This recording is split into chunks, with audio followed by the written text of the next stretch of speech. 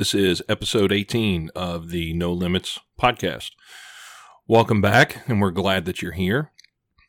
The podcast is brought to you by Tangle Free Waterfowl. We can't say enough about the good folks at Tangle Free and the gear they produce.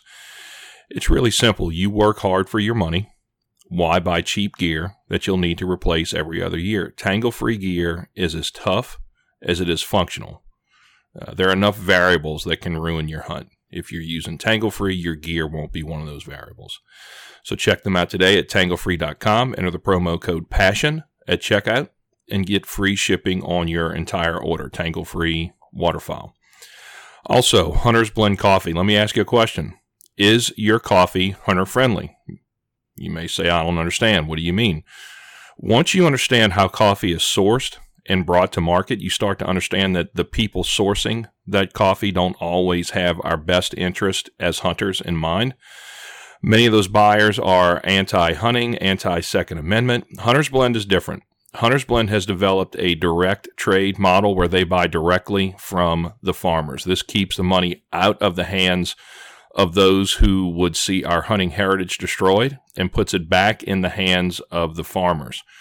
Hunter's Blend also donates to organizations like the U.S. Sportsmen's Alliance who are fighting for our right to hunt where it really matters, in the courtroom. So we love the mission of Hunter's Blend Coffee, and we love their coffee too. It is super, super good. You know, it's something that we take really, really seriously. So check them out today at huntersblendcoffee.com. My guest today is one of my long-time hunting friends, Josh Raggio of Raggio Custom Duck Calls. I visit Josh in his call shop in Raymond, Mississippi. Josh and I catch up on some of our hunting memories in the Mississippi Delta. We talk about Josh's experience as a competition caller and how he first became interested in really the art and heritage and history of turning custom duck calls. Josh had a goal of just making himself his own duck call and fell in love with the process so much that he's now turned his passion into his profession. We talk about the incredible amount of faith it took for Josh to make that move and how he has seen his faith grow throughout that process.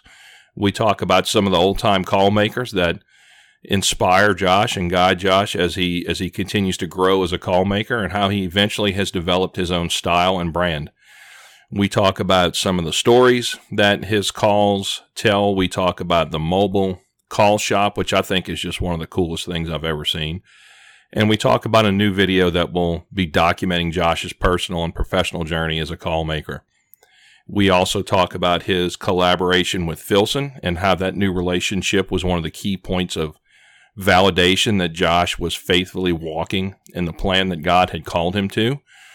The calls that Josh turns out are a truly beautiful piece of functional art that, guys, if you haven't seen them, you absolutely must check them out. I'm so happy for the success that Josh is experiencing. I had a great time catching up with my friend, my old hunting buddy, and master call maker, Josh Raggio. All right.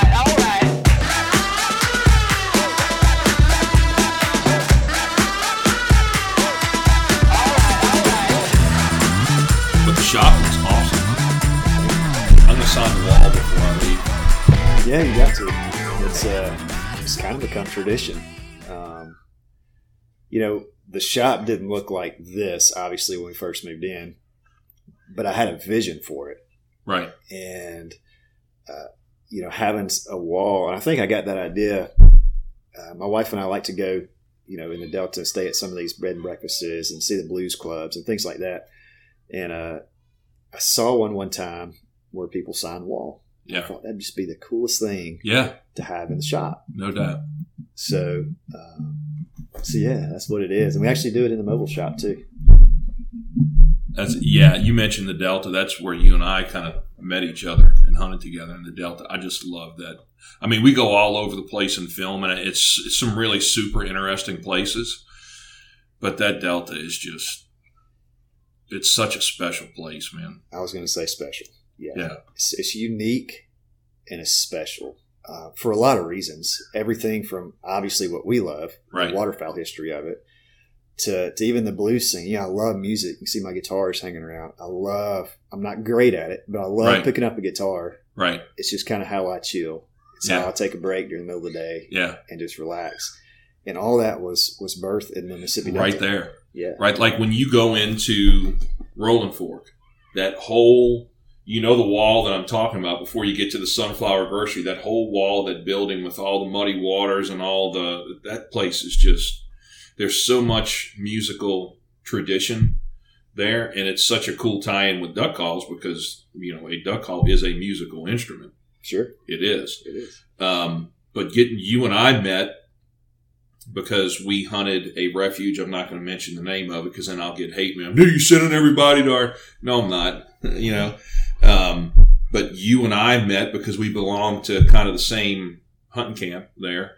That's right. And you weren't in the duck call building business. You were in the duck call blowing competition business. Yeah, that got started. My dad was a comp caller and eventually went in, to more of he directed some contests and that type thing. But, and I've told this story, a lot of folks have heard this, but, growing up, I heard a duck call in my house 365 days a year. It's just how it was. You carry one in his pocket. I bet your mom loved that. It's kind of, I'll tell you this. I worked in a hardware store when I was in high school and we sold crickets. The first week I worked there, the sound of crickets I thought was going to drive me crazy. A week later, never heard a cricket again. It's just one of those things your mind, your brain learns to tune out. That's kind of how it was. Like growing up by a railroad track. Same exact thing. Yeah. So, it's just how it was. That was before cell phones. So I'd be on the phone with my buddies and my dad, whack, whack, whack, in the background. Like, what is going on? Like, I don't know. I don't hear anything. Yeah. So, I just grew up around it. And obviously I started getting into it because my dad liked it. Right. I was fortunate enough to win a few contests, blowing worlds. But yeah, when we met, that was kind of the extent of, I guess, my duck call involvement at that time. Gosh, that was 20 years ago. Yeah, too long ago. Yeah, it was a long time. Too long ago. We made, you might remember the hunt, but we made a hunt because one of the guys, there's a lot of deer hunting that goes in there too. A lot of the club members where we stayed are deer hunters. And so we would always get our best information from deer hunters, like when the woods would fill up with water. Like, man, y'all duck hunters? Yeah. Well, I wish y'all would come shoot all these from underneath my stand. Oh, no problem. Where are you? Yeah. But the trick was, the deer hunters didn't really know, like, what kind of ducks are they? I don't know. They're ducks. Okay, well, are they wood ducks? Are they mallards? So you had to get to, all right, well, what kind of sounds are they making? Are they whistling? No, these are quacking. Roger that. Gotcha. Know what that is. It was just one little section where a break had spilled off into the woods. We had never killed ducks there before. And then a few years later, a tornado came through there and went right through the trees where you and I stood. And we've never killed a duck there since. But it was just one of those places where you've never seen ducks before, and we just beat the brakes off of them. But that place has just gotten so crowded now, man. Yeah, even if you mention it, I don't think it mattered because everybody knows about it anyway. And hence why I don't hunt there anymore. Yeah, you don't hunt there anymore. I don't. I haven't hunted there. Like our very first episode that we filmed of Passion or Pursuit was filmed there. Yeah, and it was a foot race. Oh, I'm sure. And it's just like that's beautiful. I remember seeing the pictures from that. It is just picturesque. But picturesque with somebody every 100 yards from you. And and not as many ducks now. No, there's not. And the thing that whole area, I loved hunting the Delta. But that one particular area, they wouldn't close any of the water control structures until after the draw hunts were over for the deer season. And that was like first of the year. Well, if you haven't started holding water by then, so typically you'd get like 2 or 3 good weekends of shooting there. Yeah. And then, so everybody waits for those last 2 or 3 weekends and descends upon this place. So yeah. And it was good, but it was crowded and it was public land hunting. I mean, it's tough. It's like going into green trees. There's nothing easy about it. No. Nothing easy about it. But it's so rewarding when you put your time and effort into something like that. It's so rewarding. to go and have a good hunt. Yeah. And a good hunt doesn't mean killing limits. Mm-mm. Just to go have a good hunt. But what I loved about that camp was, and I miss it so much. I do too, man. It was the fellowship. My best friend, since moved to another state, took a different job, so we don't see each other very much. We could not wait to get off work just to get away, just to go there, yeah, and cook on the grill, and just chill and relax. It was something about it. It was the community of, and because you remember, like when the wives would go too, like all the wives were good friends. Like if we go like during the summer for a work weekend or something like that, we bring crawfish up from Louisiana and cook or something. It was just like you said, the fellowship, the community of guys that were, it was a big schoolhouse. Yeah. So everybody kind of had their own room, but it was 10,000 square feet of just guys up and down the hall. And it could be as secluded as you want it to be, or it could be as community as you want it to be. And, there's some days you just kind of want to go lock your door and that's chill. why I had to move from down by the party end of the camp to the old man quiet end of the camp on the other side. Those in rooms were good. We had we had an in room too, so we were away from a lot of the stuff. Yeah. Now you came back up when I moved my room down to the other end, and I redid that other room. I think that was like probably one of the last times we saw each other up there. Yeah. But talk a little bit about moving from competition caller to, hey man, because as I look around, and anybody that has not seen your calls on Instagram, shame on you, because they're just, they sound great, especially when you blow them. I'm not a great caller, but I am a pretty good duck convincer to come, and we'll talk about that too. But anybody that hasn't seen, they are craftsmanship, works of just beautiful art. Thank you. I've heard it referred to, and I like the term functional art. Yeah. That's a great way of putting it. Yeah. Every call I make is made to go hunt with. Mm-hmm. Now, not everybody will go hunt with it because they may see aesthetically, they may say, I can't put that on my lanyard. That's going on my shelf. I'm okay with that. Yeah. But internally, the guts, the sound mechanism, the tone board, it's made to go hunt with. It's tuned to hunt. It's created to. I want you to go beat the heck out of it. Give it some character, you right. know. And I get the question oftentimes, how many, what's the percentage of the calls you sell that get hunted versus go to, collectors or get put on shelves? Right. And I really don't know, but my best guess would be probably, 70-30, 70 get hunted, 30% probably go on a shelf. Because that's actually higher than I thought it would be. Call collecting is a big deal these days. Oh, yeah. And actually talking about that transition from comp calling to call making, there was for me, a call collecting stage in between there where I really started digging into the history of calls, how they were made, the history of the call makers themselves. And I was just fascinated by it. And so there was a time period there where I was collecting calls. Mm-hmm. Basically, any call I get my hands on, I'd buy it. Then when you really started getting into it, you start learning the differences in the handmade versus the mass-produced and the stories behind, some of these call makers and how they did things. And again, I was enamored by it. And so, you kind of go through that phase of comp calling to call collecting. And then it just became kind of a bucket list thing for me. The idea of it to make my own call and go kill ducks with it. It just consumed me. Yeah. And that was, before Facebook and all that really was kicked off. And so it was back in the forum days. I put an ad out, or just a whatever you would call it, a post out on MS Ducks at the time, that I was looking for a bandsaw, a drill press, and a lathe. And a guy 30 minutes away was trying to make turkey calls, wasn't going his way. He messaged me back, said, I got this. It's good stuff, but I'll sell it pretty cheap. So I met him and bought it. And, that was the first step, was actually starting to gather all the equipment. Right.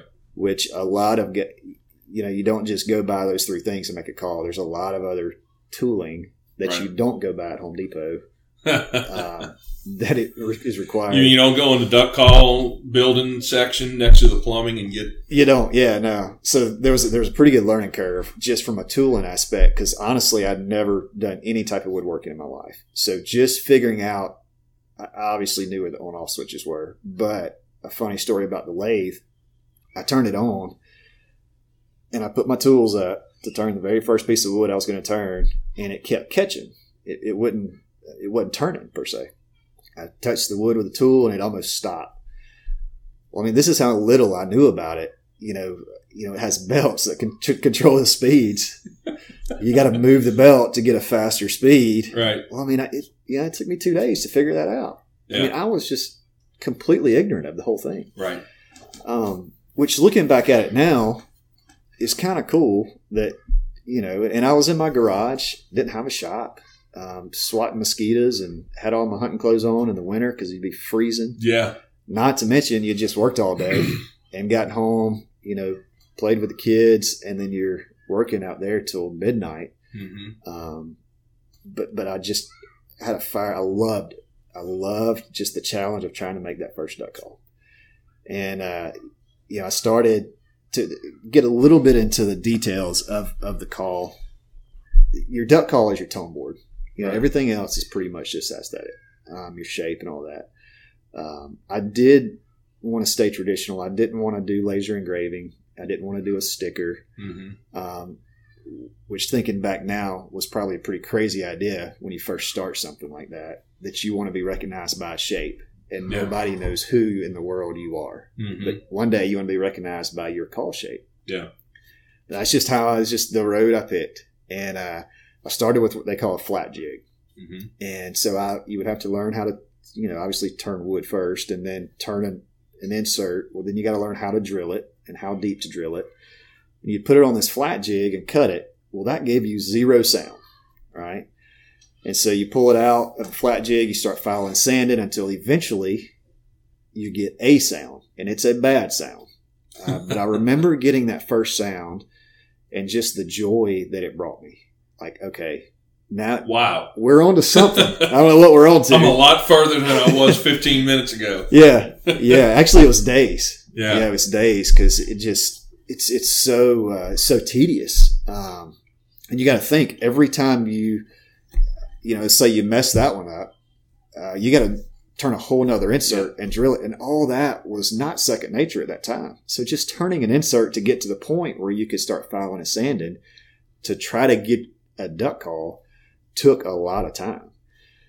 And I remember we only had one child at the time and she was young, and it'd be late at night and I'd be working on those inserts. I would have to go because she'd be asleep, and so would my wife. I'd turn it and I'd file and sand it. I have to go get in my truck in the driveway. I knew that's where you were going. To blow it.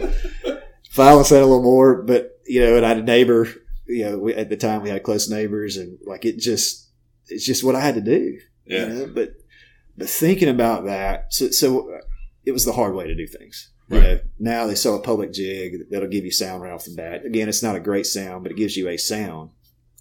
Starting with that flat jig, it forced me to learn the dynamics of a tone board.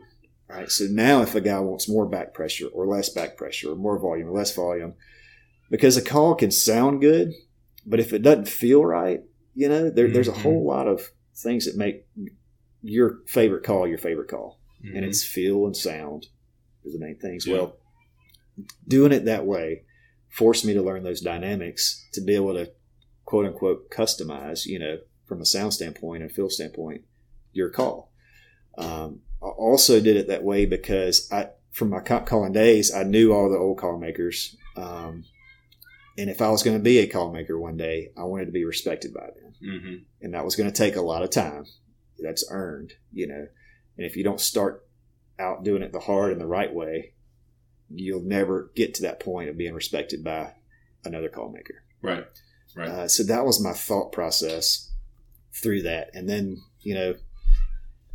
and I've got it in there in the front room. I got my first duck call and still hunt with it once a year. Mm-hmm. My best friend Edward, I was taking him over to him and showing him, and he wanted to buy my first call. And so he did. And I think he handed me a $100 bill, which was just crazy to think. Right, right. And so he bought the first one. So now every year we go on a hunt. I take the very first call. He takes my dad got number 2. Edward got number 3. So we take number 1 and 3 on a hunt every year. So that's fun. Yeah. It's fun to think about. Because I don't do it till you sit down and you talk to somebody and you get to actually tell your story. Right. I don't really think about that much, anymore. Yeah. I've been doing it, I guess, 6 years or so, somewhere that time frame now. Now I do it for a living. And, thinking back to those times, I never, Edward bought one, but I never thought I'd actually sell duck calls. Right. Yeah. Much less do it for a living, how we put food on our table. Who are some of those old timers, like the old call makers that you look back and you're like, man, those guys were just innovative? Who is it that if you had to pick a couple that you say just really stand out? It may be a hard thing to do, but no, I mean there's so many. But just to name a few, I wrote a blog about my very first call ever. It was made by Alvin Taylor. Mm-hmm. My dad took me to the Worlds when I was 12, and they still have the call booth if you go today.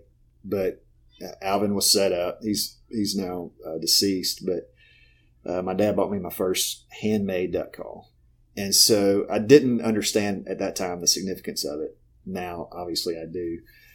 But Alvin Taylor was, he thought outside the box. He made some very basic calls, but he made some calls that were kind of out there. I happened to have one of 6 aluminum calls that he made. Really? Yeah. I did some captive ring calls early. I haven't done one in a couple years, but he was the first one that I saw do that.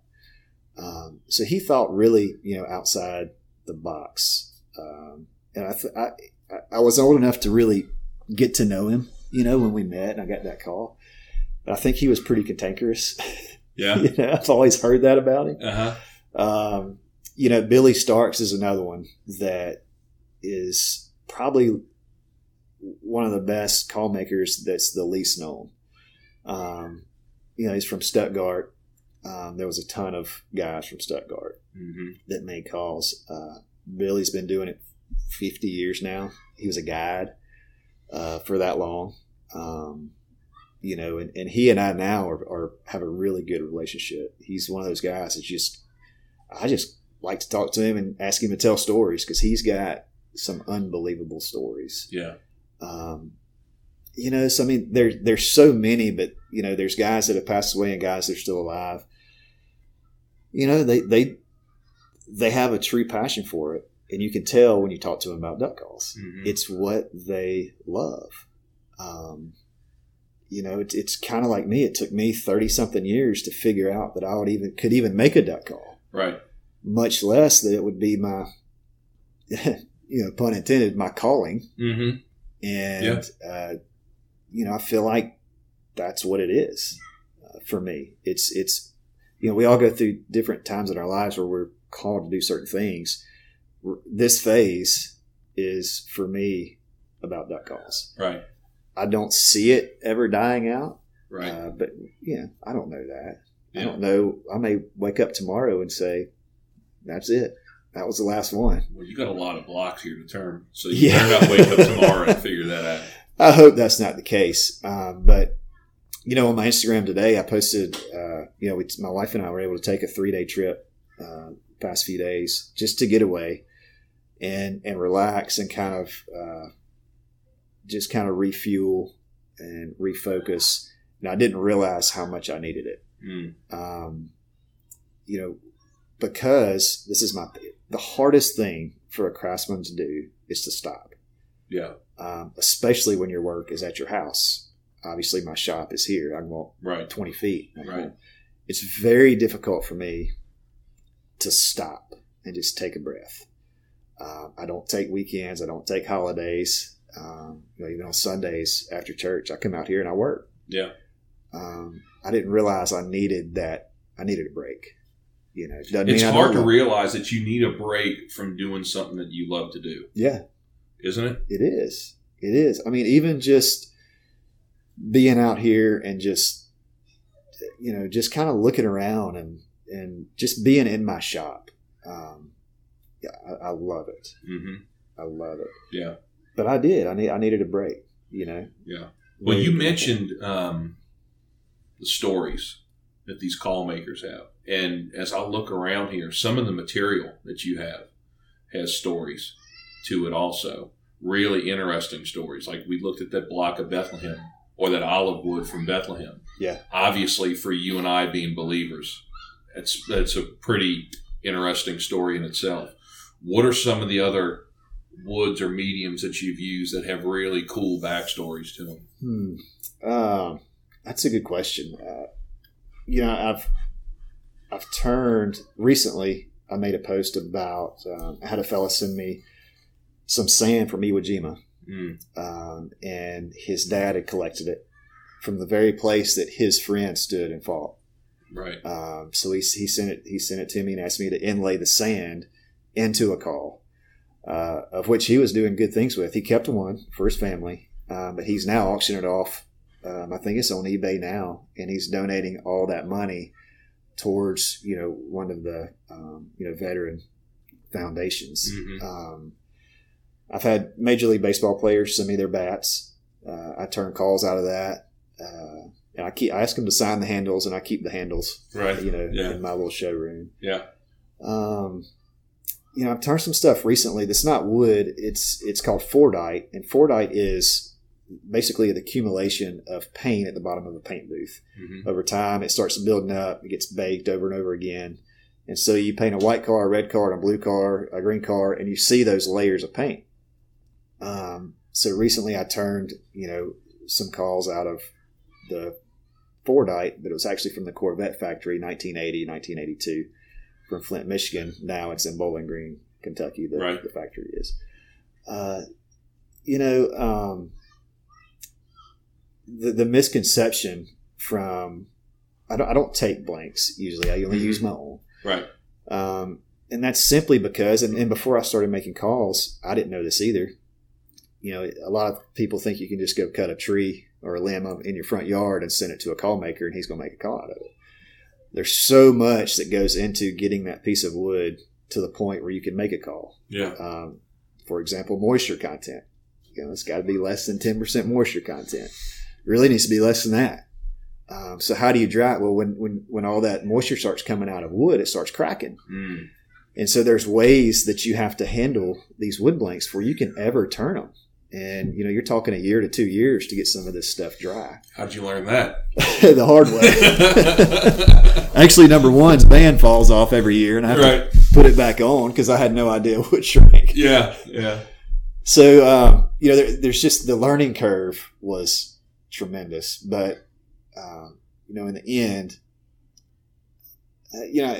getting back to the mediums, there's a piece of, I turned one out of some skateboards. I found a guy that takes old skateboards and he pulls them apart, and they're actually just laminated wood is what they are. And so I turned one out of that skateboard material. So that, I try to think outside the box. Try to make very unique pieces. Doesn't happen every time. Mm-hmm. It's impossible for it to happen every time. I love to make a Coca-Cola call, Bodot call, a hedge, I love making those type calls too. But every now and then you get something that is special and has a story behind it. And even just those, quote unquote, basic hunting calls, I build those to hand to you. And my hope is you hang it on your lanyard and you start building stories with that call. Mm-hmm. And you start having all these experiences, and your duck call is the one thing that's been with you, because you may change guns and you may change calls, but it's seen if only some of those calls could talk, and then you pass it down or you hand it down to your son or grandson or nephew or best friend, whoever it is, with all those stories. That is the coolest thing to me. Yeah. That is why I do what I do. Now, when guys get calls from you, you will help because everybody calls differently. Absolutely. So you will help. Number one, they will tell you the type of sounds that they want or the way that they blow a call, and you'll help them achieve that with the call that you make. Correct? Correct. It's obviously if somebody can come to the shop or visit the mobile shop, right? And I have you in person, obviously that's a lot easier. Yeah. But there's certain questions that I like to ask when you're ordering a call. Really the first, because I think I haven't blown all the calls on the market, but the popular calls that most guys have used, I've also used those calls or blown it at some point. So I'll ask you, what's your favorite call now? And based on what you tell me, I can start to understand what you like in a call. I ask if you like back pressure, if you like loud, soft. Sometimes I'll ask if you don't mind, would you video yourself blowing a call and send me a sound file? Right. Just text it to me. I can tell a lot by the sounds that you can make, what that call feels like, first of all. And so, I do the best I can to get that call based on what you're telling me, to get that call like you're going to want it. Now I send reads with it, and all that when you get your call. So you may put a lot more air than I do into it. Right. So you may have to throw that read away and just cut yourself a longer one or a shorter one. Right. But I always, I send pictures and I send a sound file. I'll text you a sound file of your call when it's done. So that the range is there, the tone is there. It's in the call. Mm-hmm. Yeah. But, you can all, it's there's an operator, portion of this whole thing. Right. And it's up to you to get that sound out of it. Yeah. That's with any duck call. Yeah. You can send me a picture of a gorgeous guitar. Doesn't mean that I'm going to be able to play it. Right. Right. There's there's a big difference between being and this is what I alluded to before, being a great duck caller, either Main Street or meat type comp calling, and being able to convince ducks to come put their feet down in front of you. I am not a good caller at all, but what I learned to do, and I think I learned to do it pretty well, was to be able to call enough and watch how they're reacting to know what they want to hear at that particular time, and to be just good enough to where you can if they want to be worked, you can work them. Because I've seen guys that sound awesome on a stage have no idea how to read birds in the air to see what they feel like hearing that day. Yeah, that's absolutely. And I learned that where you and I hunted. You had to learn that. Yeah. That only comes from experience of being in the woods. Yeah, that's the only place you can really get that. I could do seminar after seminar on that, and it might help to a degree. But until you get out there and you watch a duck react to your call or not react to your call, that's how you learn. And here's the other thing, and I'm guilty of this as anybody when it comes to turkey hunting. I don't pick up my turkey calls until the night before opening day. It's just how I am. I'm not going to use a turkey call every day. Right. However, I blow a duck call every day. Right. If you will put in a little bit of extra practice throughout the year, and make yourself efficient, and be able to do the basic sounds. So you eliminate that part when you go hunting. When you go hunting, you can make the right sounds. Mm-hmm. Now you just got to learn when to make those sounds. When. Yeah. Yeah. And so you got to be able to make the sounds, but then knowing when to make them is just as important as, producing the right tones. Mm-hmm. But look, every duck sounds different. Yeah. I mean, it's Ford, Chevy, Dodge. It's, other call manufacturers, mine. Right. We all have slightly different tones, and every person presents air into a call. I could hand you a call, I could blow it, and I can hand it to you, and it's going to sound different. Oh yeah, it's air presentation. Oh, I can guarantee you it's going to sound different. It's air presentation. That much I can promise. Is all it is. So and that's why it's so fascinating. It's like you're always chasing the perfect call. And I just don't. But you're chasing the perfect call based on what you think it is. Correct. Based on what your perception of what the perfect call is. Correct. Think about this. All right. So we're talking. So you mentioned it's a musical instrument. Yeah. That's all it is. Yeah. So why is your favorite song not my favorite song? When I think about that, why? And like I said, I play the guitar a little bit. I strum chords. So why do I like a G, C, D chord and you like a E, F, A chord? Your ear likes a different tone than my ear. Now, scientifically, I can't explain that, but it's true. It's the same reason you pick up a soundtrack of 10 songs and you only like 3 of them out of the 10. Your ear likes certain things. Yeah. And everybody's ear is different. Doesn't make yours right or wrong, or mine right or wrong. It's just that it's so fascinating to me. Yeah, but the thing that draws the line between duck callers and duck killers is the duck killers have figured out that it doesn't matter what I like to hear. It's what is going to get that hen's attention or that drake's attention to pull the rest of them in to the hole.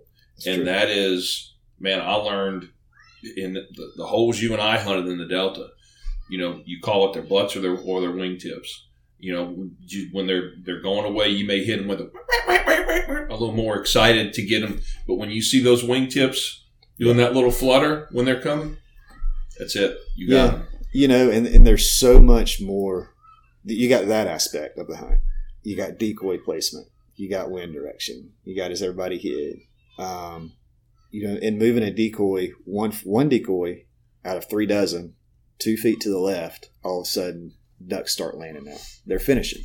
Yeah. So there's so much. That's what makes me so ADD. I'll go move a decoy all morning long. If one duck doesn't finish, something's wrong.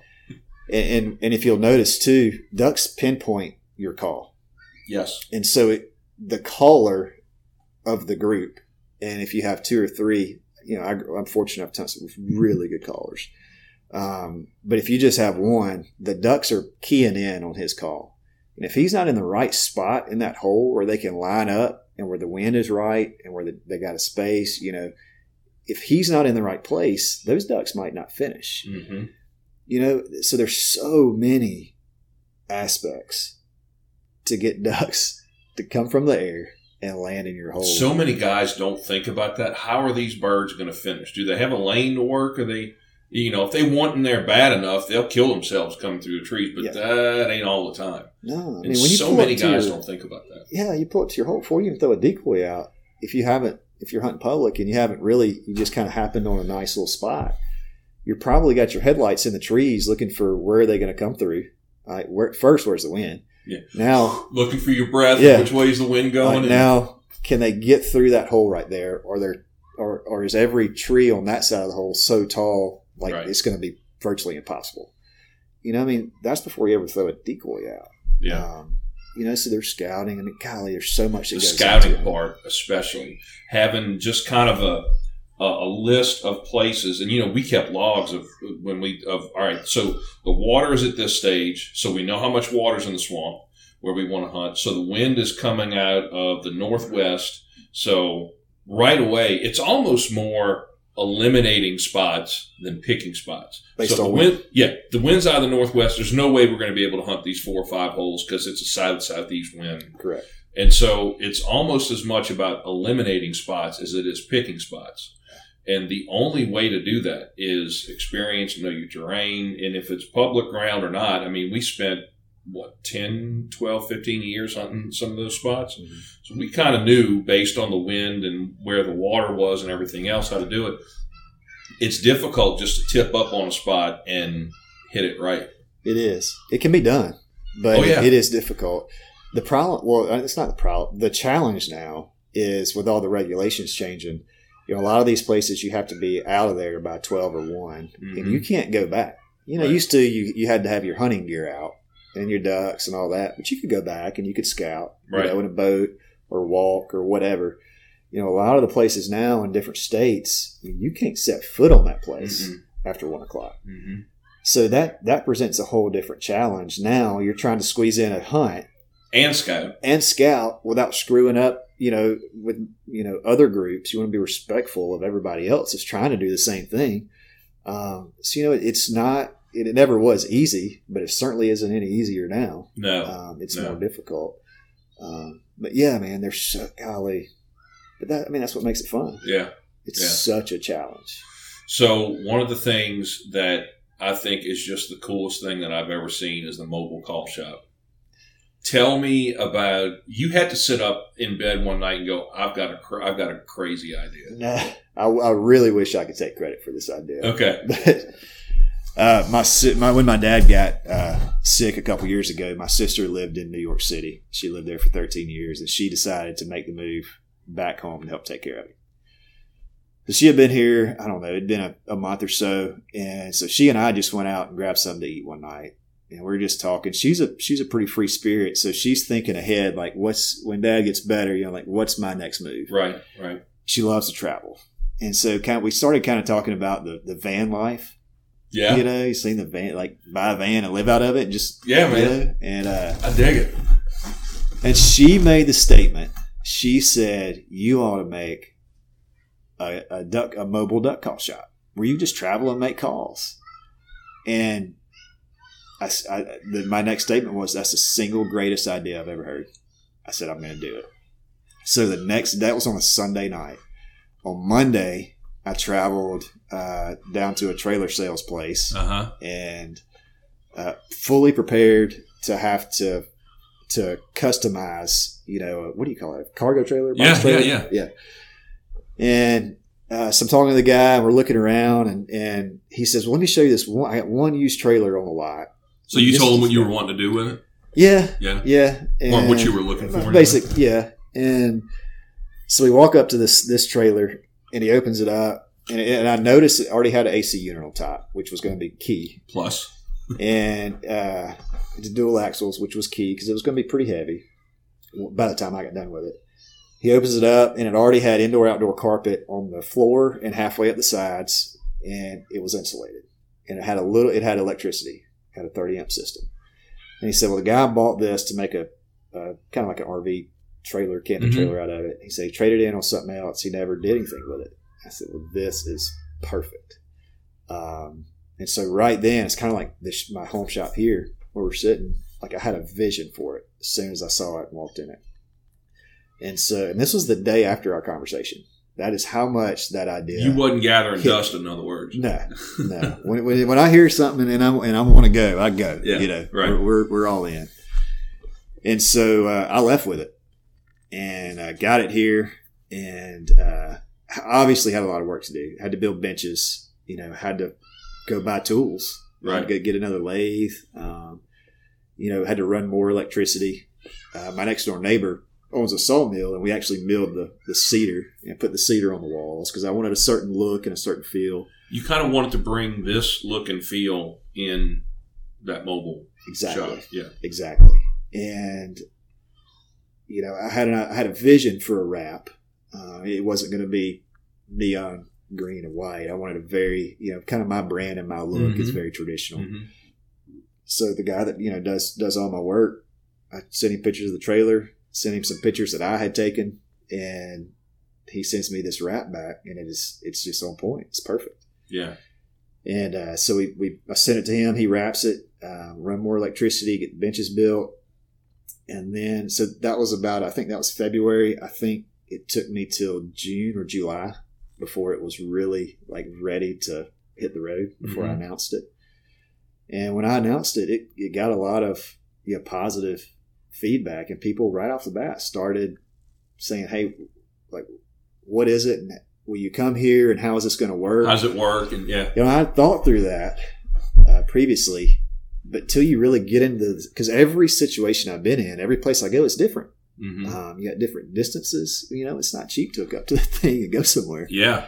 First of all, but so then you have to start working out the pricing and all that, and it turned out amazing. The first year, we did, I think we're at 20 or 25 events now. Really? Yeah. Some public, mostly private events. Duck clubs would call and say, we'd like for you to come for 2 or 3 days, make X amount of calls. And if I didn't have time to make the calls that they wanted, I'd have to just obviously make some at my shop and take them with me. But, but the idea was, so it's an experience. Yeah. It's not a booth.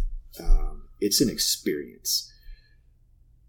I'd say less than 3 or 4% of the people, hunters, have actually seen a call get made by hand. Mm-hmm. It's just not something you stumble on every day. Right. A lot of guys that do this by hand are pretty secretive. They just don't. What they do is and a lot of those guys they do it for a hobby. Mm-hmm. They work all day and they don't want people in their shop looking over their shoulder. To me, I decided that I'm okay with taking that on the road and having 10 guys gathered around me, all asking questions and all watching. I feel comfortable doing that. Mm-hmm. I've done this. I've made enough calls. Stuff goes wrong. It's just going to happen sometimes. Yeah. But what I just thought the idea of taking that experience to somebody was just really neat. Offering something nobody else has ever offered. And people have no idea how it's done. Exactly. Because there's so many that are mass produced now. Yeah. That it's one cranked out after another, and there's no craftsmanship. Yeah, and there's obviously a market for that. There's a place for those calls. Oh yeah. But to get back to the roots of waterfowling, it was handmade with very selective woods back then. And so I just wanted to take that experience. So a lot of like I said, a lot of them were private duck clubs. I went to the Worlds and last November and set up at the museum. Mm-hmm. They welcomed me with open arms. So that was really, that was a good time. So I was in Fort Worth, Texas 2 weeks ago at a Delta Waterfowl event. Yeah. So it's taken me, to some places I never would have gone, to some duck clubs that I never would have gotten to go to. Right. And I'm very upfront with those guys that I'm there to make you duck calls and offer you that experience. Mm-hmm. And if they ask me to hunt with them, that's great and that's awesome. And I have at every place that I've been so far.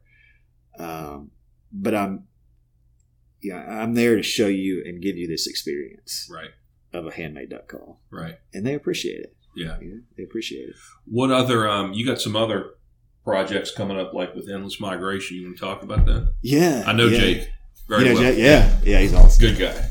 So Jake came down last year. I mentioned my dad got sick. He ended up having a liver transplant, not this past January, but January before. And we were literally on the verge of losing him, and this was a life-saving surgery, and with a long recovery. But he was able to go hunting this past season. Oh, that's so good. And we had some special hunts. One with his best friend from college, his roommate. We went up to his place and hunted, and then we actually got to hunt with the surgeon at his camp on January 1st, which was the day that my dad had his surgery a year and a half ago. Wow. So obviously, that was special. Yeah. But Jake came down and we got to hunt a couple of really cool places with some friends. And in this film, we're going to tell the story of, some of what you've heard today, snippets of things of kind of my past and my dad. We're going to tell that story. And how it kind of intertwines with what I do here in the shop every day of making calls. Yeah. So we're super excited about it. Probably going to release it in the fall, beginning of the fall.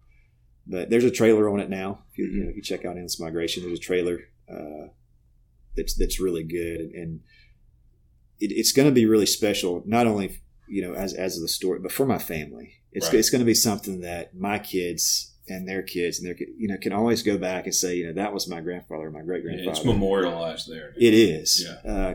Because the story, it's a heart tugger, Yeah. But the ending it's a happy ending. Yeah. And here I am getting to do what I love on a daily basis. Right. And my dad's still here. He lives a mile down the road. Comes down and hangs out in the shop, and that's so good, man. We blow duck calls together. That's so good. Yeah, so the film's going to be all that, kind of tied into the story. Yeah, that's when we started filming Passion of Pursuit. That was one of the things that we were super, super intentional about. Is this is not going to be a series of duck killing movies. I mean, do we swat a bunch of them? Yeah, sometimes. Mm-hmm. Do we have hunts where nothing goes right? Yeah, that's life. That's the way it happens. But the one thing that we were super intentional about is, regardless of what happened, whether you just, waxed a bunch of them, whether, the sky is full with Canada geese or mallards breaking down through the trees or not, something happened there there was a story that needs telling. From our perspective, it's a ministry perspective. You and I look at this a lot in the same way, that God puts you in those positions, and God put you in the shop, and He directed that film with you and your dad. He does things for His glory and His story. And it's up to us as hunters to stop and figure out what that is every single time we go. And so, much like a lot of the calls that you build have stories built into them, our films are the same way. And I think if guys could slow down a little bit, and man, that group got out of here, big deal. We didn't fill the straps up, big deal. Why are we really here? What happened? One of the best things that happened on our trip to Canada last year was one of our cameramen wound up accepting Christ on the last night of the hunt. And it was, I still get goosebumps thinking about it, because he had hunted with us a lot. And it was just through, we kind of just leaked on him. That there's something, that you're out here for a different reason, and you're here on this planet for a different reason. And it just kind of overwhelmed him. And he wound up, that was the whole reason for our trip. Wish he could have done it in Baton Rouge. We wouldn't have had to go so far to Canada to do it. But he's got a great testimony now. Yeah. That trip was obviously for him. Yeah, absolutely. I think, for me, when you talk about faith, it's one of those things that obviously you can't see, but you can feel. Yep. And so, I don't know if I mentioned, I was in the corporate world for 12 years, and before I started doing this full time. And let me tell you, and I could feel this building. I think it was very transparent, with my company and my friends, and everybody knew I made duck calls, and then I loved it. But, when it comes down to that decision of totally taking a right when you probably should just keep going straight, in life, I have a 7-year-old and a 2-year-old, a wife that teaches school. And I had that job that was, what they call a life job, and great benefits. Yeah. It was fun. It was stressful, but it was fun. I got to deal with people every day that were customers that became really good friends. Right. All that being said, you get to the fork in the road, and you got to make that decision, and it's not easy. The first thing everybody thinks of these days is health insurance. Well, yeah, it's expensive. It costs me a lot of money for health insurance now. Mm-hmm. You lose all the perks of the corporate world, but in the end, that leap of faith, I'd struggle with this, for a year or two. When is the right time? Right. And is this a selfish decision? Is it because I just want to make calls and get out of the corporate stress? Am I doing it for the right reason? Am I doing it for the right reasons? And it was heavy on me for a while. And I prayed hard for signs, God, hit me in the face with it. Mm-hmm. Please. Yeah. The discernment is always the tough thing, and I got those signs. Yeah. It wasn't in my timing, but it was in His timing, and we took the leap of faith, and it seems like I've been doing this for as long as I was in the corporate world. Right. But it was tough. Yeah. It was tough. But on the other side of that, there was a sense of peace knowing that it was the right decision. Right. Does that make sense? Yeah, as tough does. as it was, and as scary as it's you're going to make this decision, and as scary as it looks. Right. on day one, I woke up and I went, whoa, what do I do? Yeah. I don't have to go do. I don't punch a clock anymore. Yeah. I don't. Yeah. This is all of a sudden even more scary. Yes. And so having that faith, I mean, you got to have it. Yeah. And I will say this, you and I have a very similar story about being somewhere where we're comfortable, a life job, right? Mm-hmm. And deciding one day that I am going to make, because you and I just had birthdays. You're not as old as me, though. Your beard doesn't have nearly as much gray as mine does. But there's a point where you need to be comfortable being uncomfortable.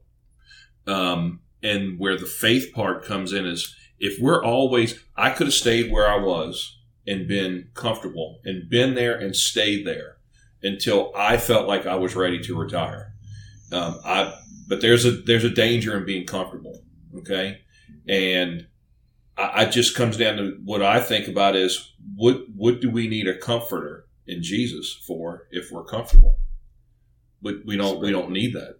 Yeah. And so that faith, which you talked about, is completely trusting that God, I don't know how this is going to turn out. You do, but I trust you. And you said that you would never leave me. And everything that happens is for my betterment, as it says in Romans.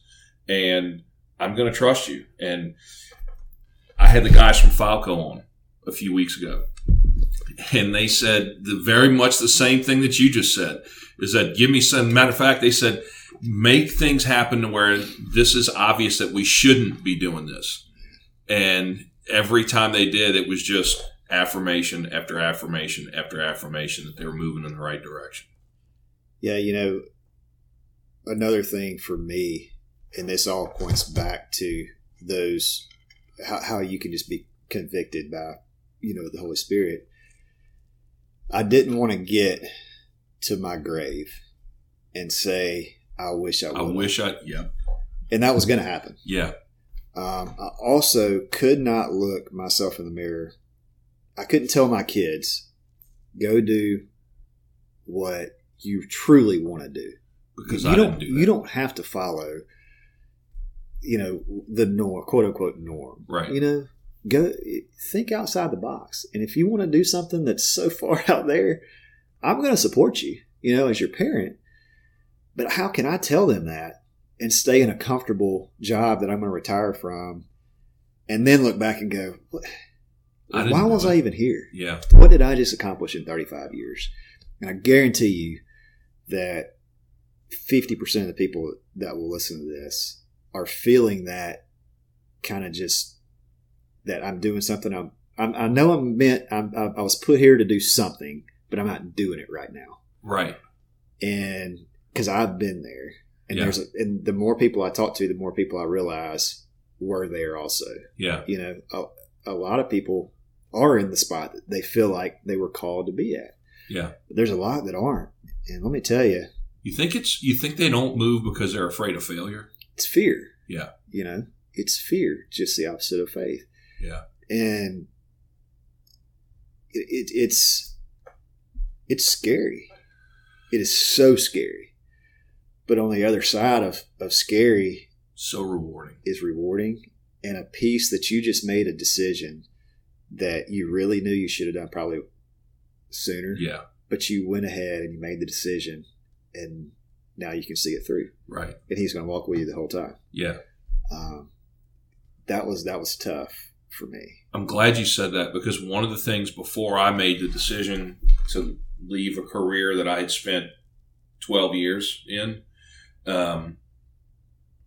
is how can I, because my daughters now are 19, 17, and 13, and how can I tell them, don't be afraid to fail if I didn't do something because I was afraid to fail, or I was afraid that it wouldn't work out the way Joey thought it was going to work out. Yeah. And so that was the switch that went off. I can't tell them to do something that you're passionate about, to do something that you love doing, if I'm miserable where I am. And they're like, well, Dad, why don't you do that, Dad? Yeah, exactly. How do you answer that question when they ask you that? And then, yeah. So You can't. You can't. Because you're lying to yourself. Exactly. Know. Hey, one of the other things I want to talk about is your collaboration with Filson. Yeah. That's super interesting to me. What is it, and how did that come about? I guess the quick story to that was one day I was riding down the road and I got a message through Instagram from their creative director that was basically said, "Hey, we've seen what you do. We like it. Based on what we've seen, we feel like our brands somewhat align, and we'd like to sell some of your calls." And and we're Filson, based out of so and so. I knew who Filson was. Right. I about had a wreck. Yeah. If you're a duck hunter, you know who Filson is. Yeah. So I come home and it's just, I'm in disbelief that Filson, who has not sold a duck call in 122 years, just reached out and asked me if we can maybe make this work. So, it takes a little while to get logistics right, and get everything in line. And there's a lot of paperwork. Tell me about it. Yeah. So all that happens, and we sell. We decide the first batch is going to be 12. So we're not talking about a huge number of calls, right? But we also thinking just the way my brain thinks, like it needs to be something really cool and a little bit different, and we need to put our, kind of the Raggio spin on it. And so I asked. No, we didn't get. I took a pair of my old 10 cloth pants that didn't fit, and I had my mom sew the call bags, and the pants were just enough material to make a dozen call bags out of. Sent Phil some pictures. They loved it. So I get the calls made, send them off, and when they release them, it was a little hectic at first because the way they were going to sell them was walk-in or call-in orders. Well, when I made the post that they were available, some of the stores weren't quite ready. For the phone calls. Jumped the gun a little bit, did you? Yeah, and I didn't. I was told, but there's a whole lot of hands in something like that, and a whole lot of moving people parts that need to, and they sold in an hour. It was bam, bam, bam, and I had. It was pretty cool. It was. They were the number one selling product for Filson. Wow. For a week. Yeah. Which was, it was fun. It was cool. So then, then we have some conference calls after that. Yeah. And they're a believer. I've obviously been a believer in their product for ever. And so the next batch, we go ahead and decide on another batch of calls. And so now we just did batch 3 back in March, and they went to 5 different stores across the country, and they sold them. How many is in that batch? 50. Okay. 50 was in it. And we'll do one more batch this year. It'll be later on in the year. And I'm going to tweak some things, change some things up a little bit, make it, because each batch is special and unique. And so I'm already thinking of what we're going to do for the fall. Yeah. But the fall will be a lesser number, so they'll be cool. Yeah, they'll be cool. But just to work with a company like Filson, good gracious, to get that call. You want to talk about affirmation that you made the right choice. That's kind of like God saying, "See, I told you." It was, and man, I'll tell you. Well, I skipped this part in my story, but I started getting those signs early. The first year I made calls. Magazine Garden and Gun has the Made in the South Awards. An email comes across my desk, and I was like, what the heck? Why not? Send some pictures in. What's it going to hurt? Well, I ended up being a finalist and being printed in the magazine the first year. And that same year, Seth Fields, who a lot of you guys know, gets a hold of one of my calls and a few other guys. And, he placed in the top 5 in the world live duck at Eastern Maryland, win a few meat calling contests with them. And so, you get that, I guess just get some validation aesthetically from Garden and Gun magazine, which is international. Yeah. And then, you're seeing them win and place in meat calling contests, across the country, all in that first year. And so there was I was getting these signs like, hey, you're doing something okay. Keep at it. Keep perfecting it. Keep grinding because you love it. It was just I just loved it. And so you start getting these outward signs, and here we are. And then Filson calls, and I've done a call for Mossy Oak out of the original Mossy Oak tree last year. Oh, really? Yeah, it was for St. Jude and Catch a Dream fundraiser. It brought $4,000. Wow. Those type things. Yeah. Are, I have to pinch myself sometimes. Yeah. I mean, it's so yeah. But the get back, the Filson thing is pretty awesome. Yeah. What else is on the calendar? Where are you going with the call shop anytime soon? Got a couple local events in June. Then we start getting kind of kicked off. Really gets into fall and start getting into hunt season and doing some events. I've got my custom coffee I sell. It's a true custom blend. I figure every duck hunter, 99% of us drink coffee. Yeah. So sounded like the right thing to do. I've got my leather stuff, logo journals and field notes and books. Yeah. And, but mainly, I sit in here and I turn duck calls every day. I'm fortunate enough I haven't taken orders in a while because I had about a year's worth on my desk. I've started getting into those pretty good.